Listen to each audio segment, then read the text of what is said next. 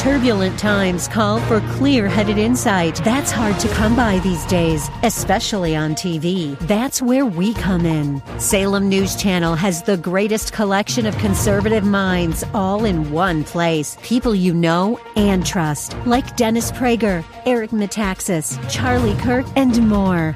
Unfiltered, unapologetic truth. Find what you're searching for at snc.tv and on Local Now, Channel 525. This is the Pro America Report on The Answer San Diego. Welcome. Ed Martin here on the Pro America Report. Great to be together. We have, we have an incredible show, two incredible guests. I'll talk about them in a moment, but welcome to the Pro America Report. We're going to cover some ground today. Let me just say, if you want to cut through the nonsense, the narrative machine, you just got to come here. And if you don't catch this live on The Answer San Diego, this program when it airs, you need to go over to ProAmericaReport.com, ProAmericaReport.com. Geez, I'm stuttering. And sign up, get there and see these interviews, listen there, and also sign up for the daily email. Because the daily email is called What You Now Know, the Daily Wink. What you now know. When you get that email, you'll have everything you need to understand what's happening, understand exactly where we're at. So, two great guests today. The first guest is Julie Kelly, and she is a writer over at American Greatness. I'm going to ask her where she came from because she's really, really good. And she's in her 40s, I think. She might be 50. She does have children that are going into college, so I can't really guess her age. She looks wonderful. She's a really beautiful lady. But she's so good at writing and researching, and it's just an extraordinary thing. She writes at American Greatness, amgreatness.com, and she has been cutting through all the nonsense for a long time. And on two of the most important things, very specifically, two of the most important hoaxes in our country in the last 12 months, she's been exactly right. Number one is Fauci. She's been talking about Fauci, Dr. Fauci, as a fraud for a year. Exactly, more than that, 13, 14 months, almost from the very beginning. And second, she's been honed in on the fact that the January 6th, 2021 hoax, where it was a so-called insurrection, how absolutely fraudulent that is, and how problematic it is that our government is mistreating its citizens the way they are. She's extraordinary. So we'll talk with her in a few moments. She'll be up first. Second, I pre-recorded earlier in the day, early on Tuesday, an interview with the Minister for Families in Hungary, a woman named Katalin Novak. She's, I think she's about 45 years old. She's an attorney. She had been in the parliament in Hungary, but for about 5 or 6 years now, she's led the Ministry for Families. If you don't know Hungary, it's got a conservative leadership, Prime Minister Orban, but more importantly, he has said, let's promote the family. Let's actually have policies and laws that are good for the family. And they are rabidly, and that's the wrong word, they're radically pro-family. They're pro-life too.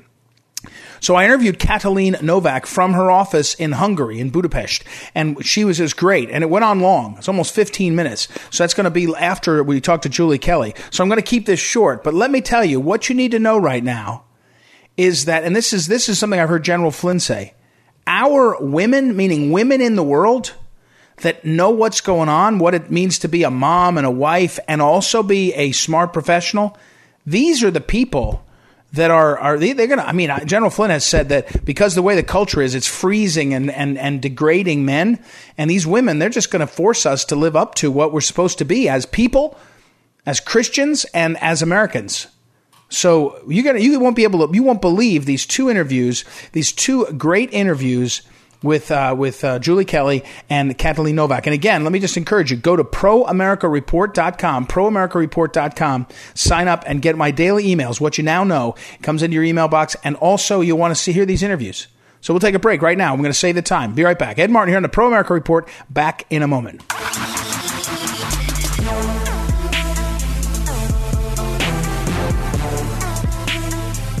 Welcome back. Welcome back. Ed Martin here in the Pro America Report. It's time to catch up with our old friend Julie Kelly. Julie Kelly, I don't think she is, but she should be taking a kind of victory tour around America, because at this point, Julie Kelly has been proven correct on most of the major things that have happened in America in the last 3 years, 4 years, could be more. I don't know. I don't know where she came from. I don't know where she sprung from, because she's only been right. And I did this in the introduction, Julie, that about 15 months ago, Julie Kelly, Alex Berenson was going crazy because he went crazy on marijuana and then he went crazy on the pandemic. But it was kind of like Alex Berenson is kind of a guy that is a gadfly. But Julie Kelly started saying very specifically, Donald Trump is making a huge mistake trusting Fauci, trusting Birx. This thing is not going right. And no matter what you think about anything, it's now been proven that Fauci was at least dishonorable, if not sort of totally fraudulent. I mean, it depends on how you want to read it, but it's not even close. Similarly, she wrote a book called Disloyal Opposition, which went through the Never Trumpers. And if there's anything that's shown clear in the last 2.5 years, 3 years, it's this group of people that have made money being kind of professional conservatives. And she wrote about all of them in the Disloyal Opposition, the book. And then she's been writing for about 3.5 months, since January 6th. Almost immediately, she said they're going to use this hoax and they're going to try to make America crazy over the January 6th hoax. And at the time, she's writing about it. I said, well, she's right all the time anyway. I agree with her. But how's this going to play out? And she dug through all the records, all the filings, and she's now a well known, so she's got all these sources that are telling her the details of what is effectively a political persecution. So now I've summarized it all. Julie, congratulations. And I don't think you're getting the right kind of credit, because all the people that you make mad have tons of power. But you've had an incredible run. And where did you come from? Well, I'm so glad you said that, because I tell my family all the time how I am always 100% right. So now I have a backup. Here we go. That's right. I have a backup. I've got an official. Look, in terms of the lockdowns and my early skepticism right off the bat, it came from my covering the climate change movement. It followed that same sort of pattern. And so that's why I honestly was horrified to watch Donald Trump put his face in those two, Deborah Birx and Anthony Fauci. I was horrified. And the turning point for me mostly was when they brought those highly flawed garbage models that we now know, one from the UK and one from IHME here, a Gates Foundation-backed organization, that convinced him to shut down the economy for another month. And I just couldn't believe it. And so I started writing about it. As you know, every time I had a chance, like, please, President Trump, get rid of these two. Why do you have this coronavirus task force? Why are you making Anthony Fauci the most powerful man in the world, really? And so to the extent that he is now criticizing Fauci and has been for the past few months, we cannot escape the fact that Donald Trump himself is mostly culpable for elevating Anthony Fauci to the position of power that he still occupies. So, and Julie, when you said that, I've never heard you say that, and that's so. And by the way, Julie Kelly has the greatest Twitter handle. I used to make fun of her, but now since she's right about everything else. By the way, I will have a therapy session with your husband. We'll talk about this. It's not, only within a range, all of political and historical subjects, but not everything. You're not right on everything. But at Julie_Kelly2, at Julie_Kelly2, she should have 1 million followers if people knew what they're doing. But go there and follow her. But Julie, as to the Fauci thing. Even around you, even the good guys. I mean, even the people that's your friends. And this wasn't a split like when you were saying about the Never Trumpers and people were peeling off. There was plenty of people that were saying, well, wait a second, you got to give Trump a chance. When you look back on it, and you described, this is what I started to say, sorry, you just compared it to the climate change thing. the speed with which it happened, the speed with which the kinds of criticisms that somebody says, well, why, the Wuhan lab, had we had a spirited debate where the media hadn't shut down, you're a racist. I remember being called on the radio show. I said the Wuhan virus, and people called the radio station and said, we really shouldn't do that. It's mean and all this stuff. And everyone's like, oh yeah, we shouldn't do that. And my point here is that things were shut down. The speed with which the conventional wisdom that the pandemic and what Fauci was saying was right. It was extraordinary how fast it was. Isn't that one of the things that you marvel at? It was astonishing to watch the rollout of power and just completely shutting down the most vibrant economy. I mean, you have to remember, I'm sure you do, back in February of 2020, this economy was so strong. Unemployment was basically non-existent. Wages and job opportunities were rising, especially among minority workers. And to watch Donald Trump take this horrible advice, this obviously political advice, to continue to let the CDC issue this guidance, especially guidance related to the election that they published in April of 2020, for them to allow these agencies to take over our economy, to take over our education system, to take over our election. I still can't believe that he and that the Trump White House allowed that to happen. And ultimately it led to his ouster for many reasons, but more specifically because they went along with the CDC guidance about absentee voting and drop boxes, et cetera. And as we know, that was used to. That was the heart of the. That was the heart. That was the heart of the.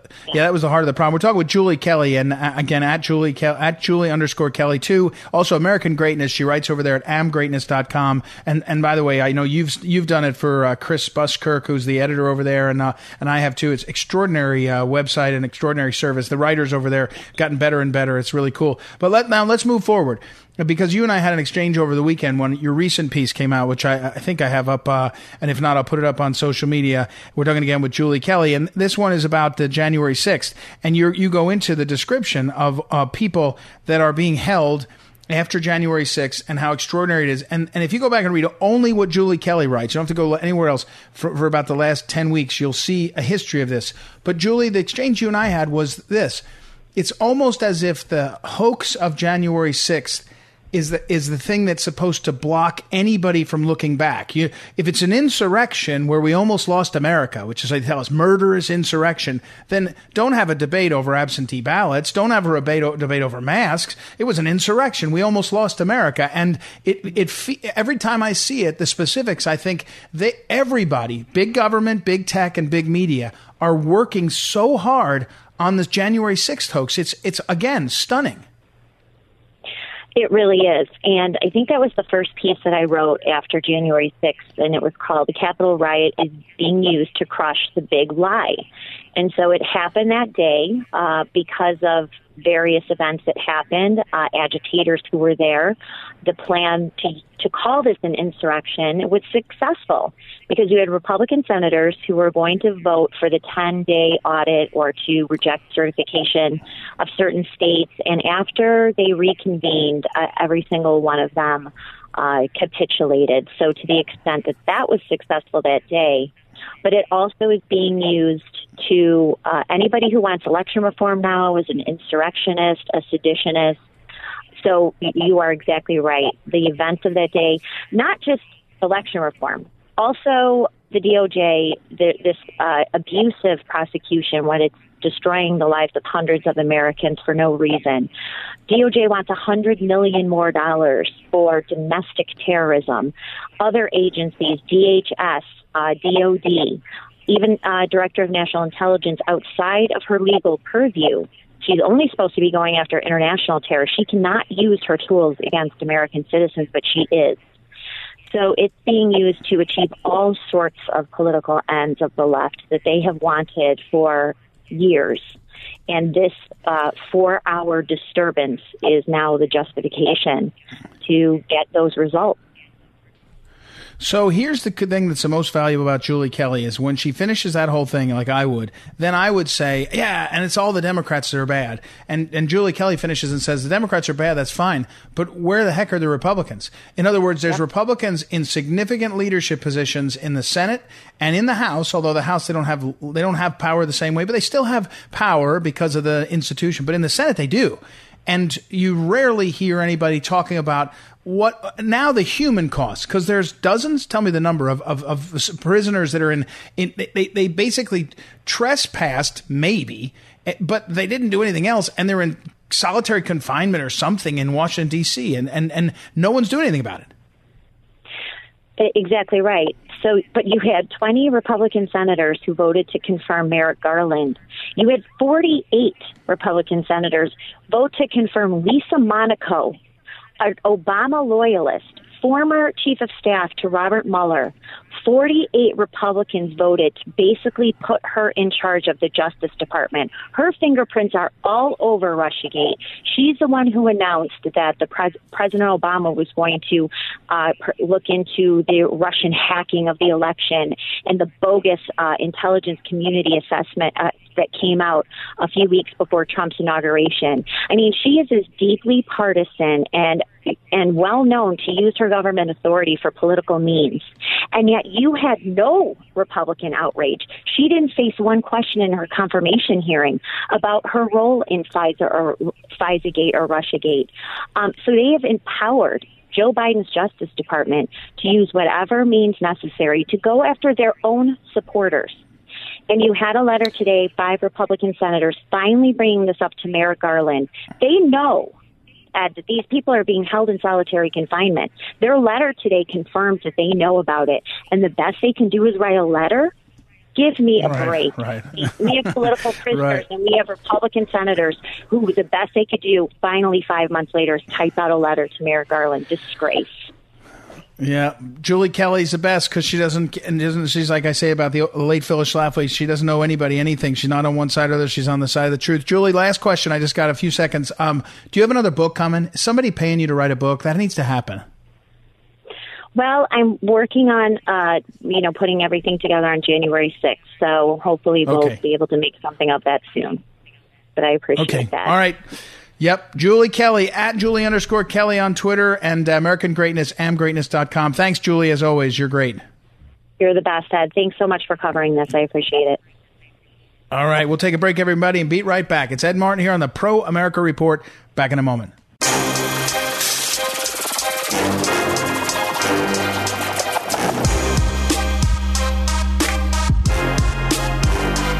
Welcome back. Ed Martin here on the Pro America Report. Now, listen, I'm just going to set this up. I'm going to do a little introduction because our great technical producer, Noah, has had to put this together.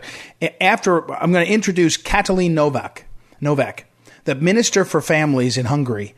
And I interviewed her, long interview. It's coming up right now, but I wanted to introduce and set it up. Go to proamericareport.com to hear this. And here she is, Katalin Novak, my interview with her from early Tuesday. Here she is.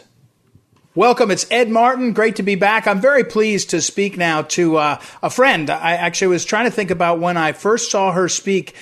She is the Minister for Families in Hungary, Katalin Novak. She's also an attorney, but now she's in the government working for families. We'll talk about that. I met her, I think, the first time in Verona, Italy, where she was speaking to the World Congress on the Family. And then months later, she came to the United States and spoke at Congress. And I'm hoping I'll see her later on in the year. She's hosting another big conference in Hungary where it's very important on the family. So she's been leading for a number of years now on this question of what is it about our policies, the policies in Hungary and then all over the EU and the world that can help our families. So first of all, we were talking off the air about our own families, which is she has 3 children, similar ages to mine. So we're commiserating on that. So we won't focus on that. But let's welcome Minister Novak. How are you? Hello, Ed. Thank you so much. I'm just doing fine, and the whole family is because in Hungary, when you ask somebody how you are, then we regularly answer. So we just don't give you the answer that well, how are you? How are you? Just as in the U.S., but we say how are you? We start to tell stories about our families, how the kids are doing, how the grandma is doing. So we are fine. Good. Well, so first, let me ask you about the topic for Americans. We're finally emerging from the pandemic, right? Whatever the choices all different countries had to make to be safe, and now vaccines and all. And it feels in America, 4th of July is our big holiday. It feels like the 4th of July is a new Independence Day. How is Hungary doing coming out of the pandemic? How's the economy? How are the people dealing now? What's your perspective, especially for the family?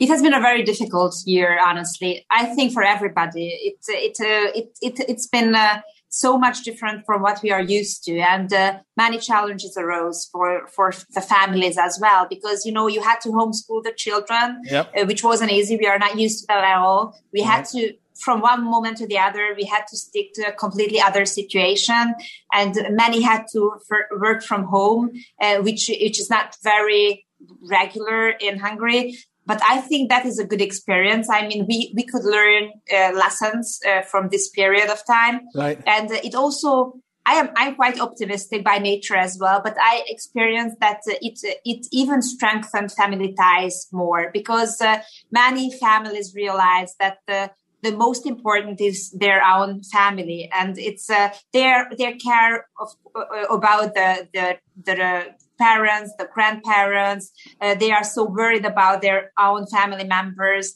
They are helping the children. So it brought together families. Of course, for us, economically, socially, it wasn't an easy situation for a year. Our tourism suffered just as all over the world. Our healthcare system could, until right now, it could provide services all over the time, so it never collapsed. That was a very important point. And also, right now, we already enjoy freedom, because our vaccination rate is very high, the highest actually in Europe. That means that 50% of the Hungarian population is vaccinated, but everybody is vaccinated in Hungary who wanted to be vaccinated as an adult. So it means that now it's optional. If somebody, it has always been optional, but now we say that it's not anymore the responsibility of the state to provide the vaccination, because those who are not vaccinated for the moment, they are the ones who refuse to be vaccinated. So we right now enjoy life again. Yeah. And according to your question, related to your question about economy, we now are recovering slowly in an economic, from an economic point of view as well. So that means that we are regaining the workplaces, and we don't have our employment rate is now as high as it used to be before the COVID. Yeah. We're talking, by the way, let me say, Katalin Novak, at Katalin Novak MP. I'll put it up on social media, the Minister for Families. I was thinking about the first time I heard about you was our mutual friend, Dr. Laszlo Szabo, who was then the ambassador to America, who came to St. Louis for our Phyllis Schlafly Eagles and spoke on the policies in Hungary. A lot of them, he wasn't just for the family, but a lot of them were the family. And our people were so excited to hear about proactive policies, laws and policies for the family, not just neutral, and so he, of course, is back in Hungary. I'm sure you have a chance to see him, but he was a great friend to us. But I want to ask you, too many people in America think that, let's make good laws that work for everybody. Hungary said, we want to make laws and policies that incentivize the family. Tell us of the mindset that you have. You're the Minister of Families. The Prime Minister has said he wants these policies for the family. It's kind of like if we have America first, Hungary says Hungary first, but then within that it's family first. It's not before you do other things. Tell us about that mindset.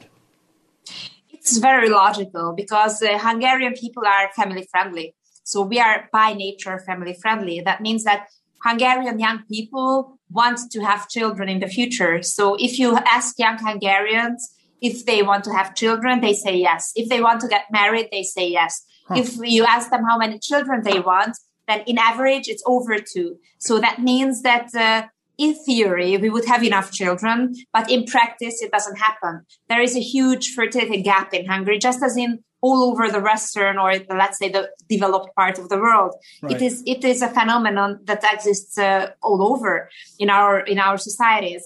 So the reason why we say that the government has here a duty to fulfill is that there is this huge fertility gap. So we say that we don't want to.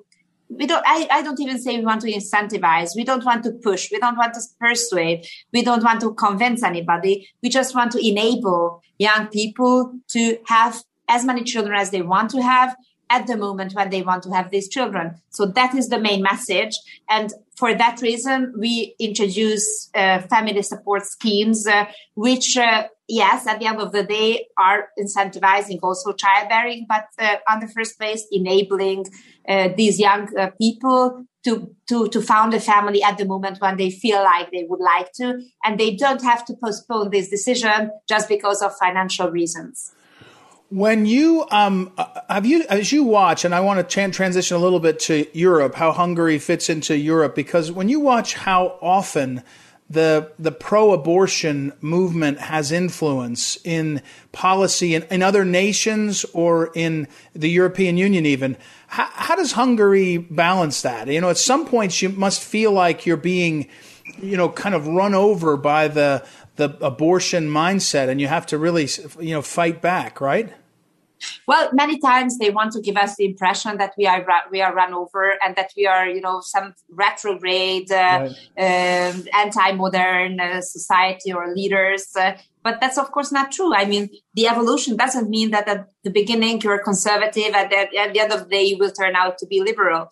It's not that. I mean, you can choose either to represent this or that ideology, or I would rather say values. And we represent Christian, democratic, conservative values. So that means that Hungary is a Christian country because our founding first king was already, chose at that time Christianity 1,000 years ago. And ever since, Hungary has been a Christian country. And so that's part of our culture.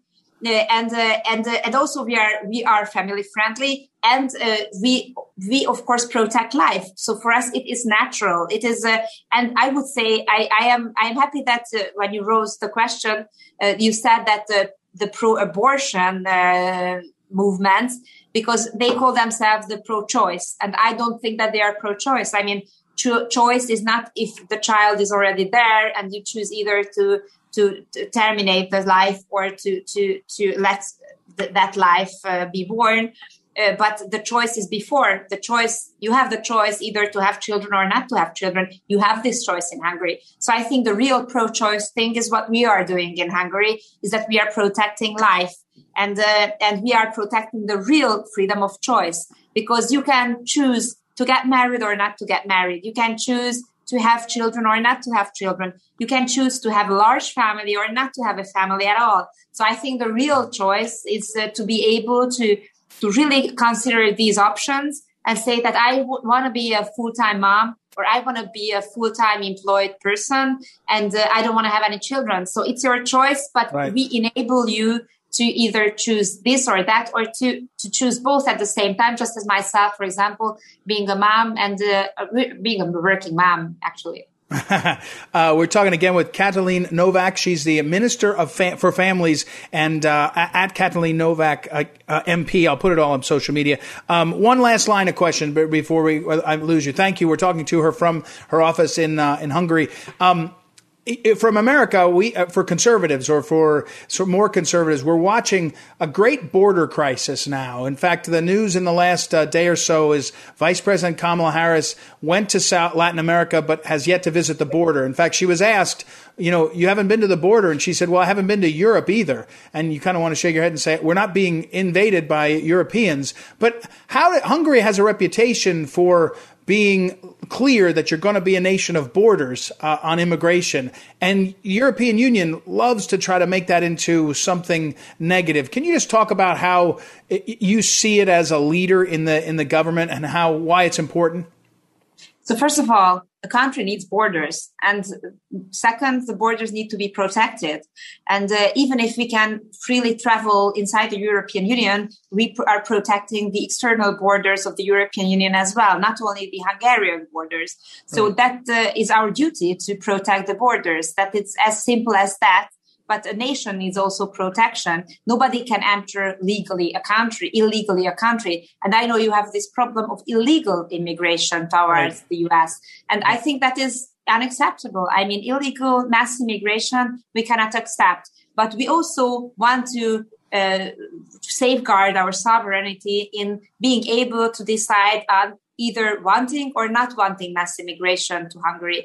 And because we have a lack of children, and we have a declining population, we need children, but we want to support young people to be able to have their own families. And we don't need mass immigration in Hungary. What we want is to be respected for our sovereignty and to be respected in terms of these decisions as well.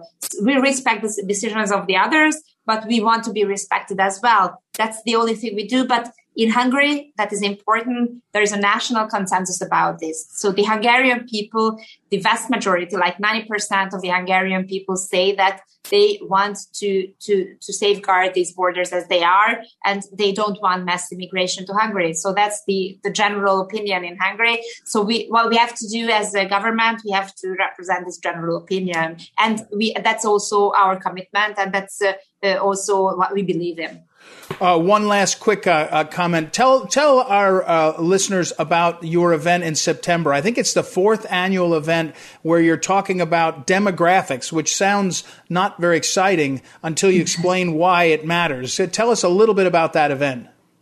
So this is going to be the 4th Budapest Demographic Summit, which brings together leaders from all around the world, and also thinkers, scientists, NGO representatives, so family organization representatives, journalists, so many people who are ready to think together about our demographic challenges, which we are facing all over in the western part of the world, but also the solutions. And our solutions are family-oriented solutions. So we always put family in the focus. Right. And we say that this is a conference about demographic challenges. Right. But actually, why is it interesting? Why is it important? Because it is about our future.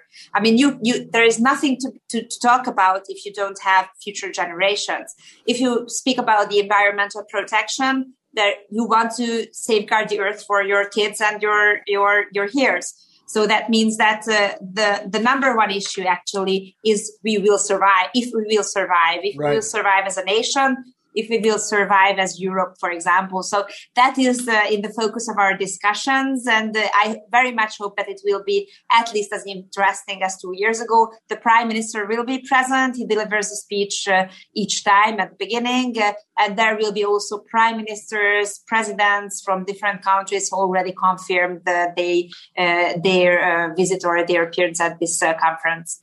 Well, it's great news that you're back in person, that you're going to be by September, especially everyone will have the ability to be there in person. So the Minister for Families, Katalin Novak, thank you very much for your time and for all that you're doing. And we have been watching. Oh, I should remind our listeners, this came to my attention because I got an email from a priest in Missouri, St. Louis, Missouri, Father Harrison, who said, look at this woman speaking, and his church is St. Stephen of Hungary Church. It's St. Stephen. It's a Hungarian church. So he said St. Stephen of Hungary must be helping. And Cardinal Mindszenty, our great, a lot of Americans watched in awe of Cardinal Mindszenty. And it was in LifeSite News, one of your interviews. I think I just heard from your staff. It was originally in Portugal and a Portuguese network and translated. So thank you for your leading in the world as well as in Hungary. And I'll be praying for you and 3 kids. I have 4 kids. We need a lot of prayers. These kids, they make you old. So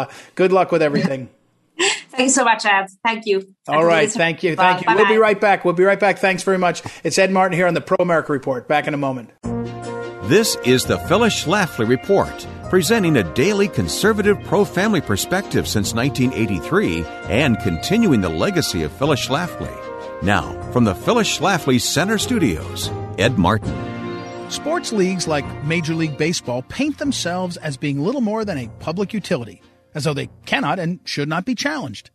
Yet these supposedly saintly entities are private corporations, just like every other. They operate out of a desire to make profits, not just the betterment of humanity. Obviously, there's nothing wrong with a business trying to make a profit. We all like that. However, Major League Baseball takes massive handouts from state after state with almost no accountability.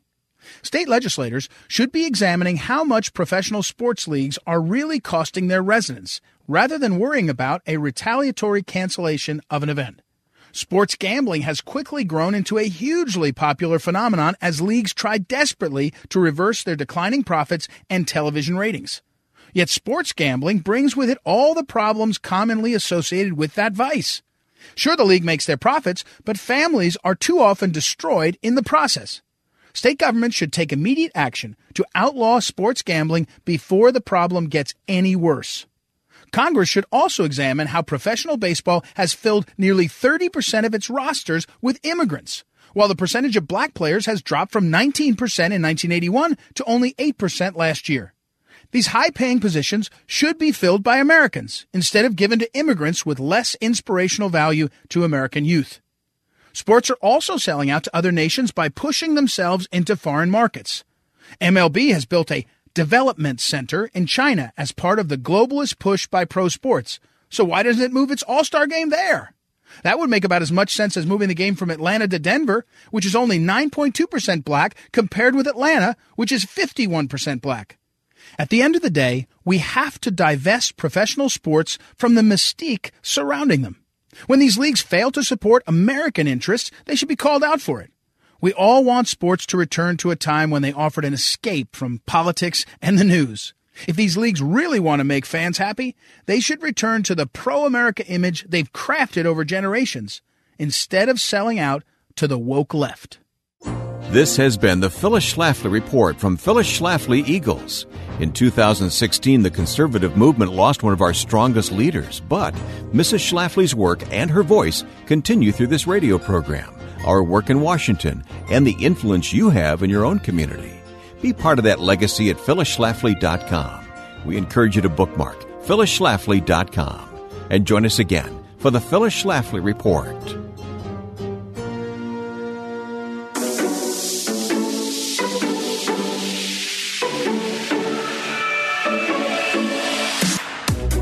Welcome back. Ed Martin here on the Pro America Report. Well, let me sift through a few emails from some folks. I've been tracking these down. You can send me your own emails anytime you'd like. ed@edmartinlive.com, ed@edmartinlive.com.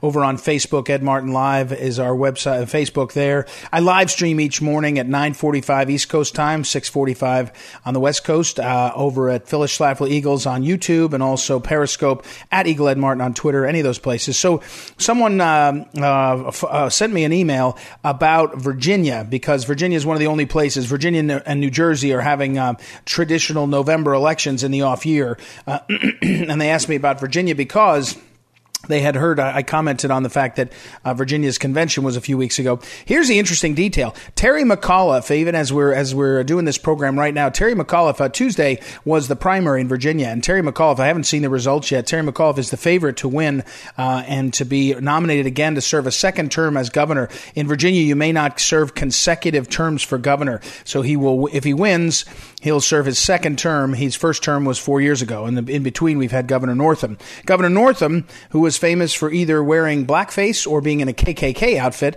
in his yearbook for medical school. He never said which. He apologized for the picture, but no one could tell which one he was. And then also his Attorney General, Mark Herring, also did blackface back when he was in college at UVA.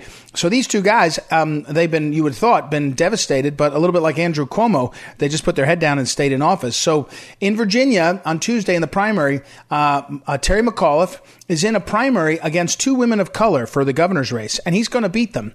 And there you go. I mean, it's supposed to be women, it's supposed to be women of color, it's their turn, and instead the Democrat Party pushes upon America what? Joe Biden, yep, that was good. He's in charge. And then Terry McAuliffe. And Mark Herring, the blackface guy that did blackface, is going to be the Attorney General candidate. Go figure.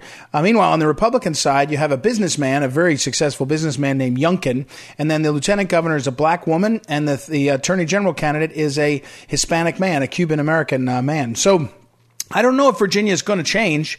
Virginia has gone pretty blue, and Virginia in the off-year elections, because the elections are always occurring in the off year. So in 17, in 19, and then again and now in 21. In 17, it was the first race just a year after Trump won, and there was literally millions and millions of dollars poured into the race from Michael Bloomberg and others. Same thing happened again in 19, and so you see all this money. There's not that many places to spend money because there's not that many races, so you get money dumped in, Bloomberg money and others. The question will be in Virginia, are people going to be either fat, dumb, and happy over, the Democrats having power and having had power, or have they really shifted? And we'll see. The number one issue in Northern Virginia, near where I live, has been the schools, because the economy is insulated by the swamp. The swamp, so many people rely on the government for their job and for related, industries, government affairs, government contracting, that it's not, it hasn't really affected the economy the same way.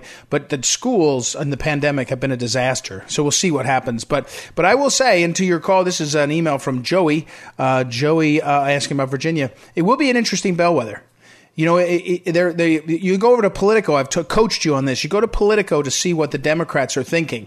And right now there's one article about how Terry McAuliffe and two other white men may win the nomination in Virginia for Democrats and how bad this is. You'll also see an article there at Politico that says how the Democrats won in a special election in New Mexico and how great this is. Well, there was a Democrat seat by 20 points and they won by 25. So I'm not sure what it indicates, but they're Politico, which is always trying to spin you, is trying to protect against the argument that things are really slipping. It feels like they're slipping, all the other things being equal. But Virginia will be an interesting test in just a few months, so we'll watch for that. Also, I did mention, I got a text from one of you, frankspeech.com, www.frankspeech.com is the website for the event, for Mike Lindell's free speech platform. It's also give you more information on the big MAGA event that's happening on Saturday in Wisconsin. Saturday at about midday East Coast time. I think it'll be 11:30 Wisconsin time, so it's 11:30 Central, and of course that would be 9:30 West Coast time and 12:30 just after lunch, 12:30 p.m. on the East Coast. So check that out, frankspeech.com. All right, we're going to wrap things up. Let me say thank you, as always, to our great technical director, Noah Dingley, also to Joanna for booking our guests. I'll be back tomorrow. It's Ed Martin here in the Pro America Report. Talk to you then.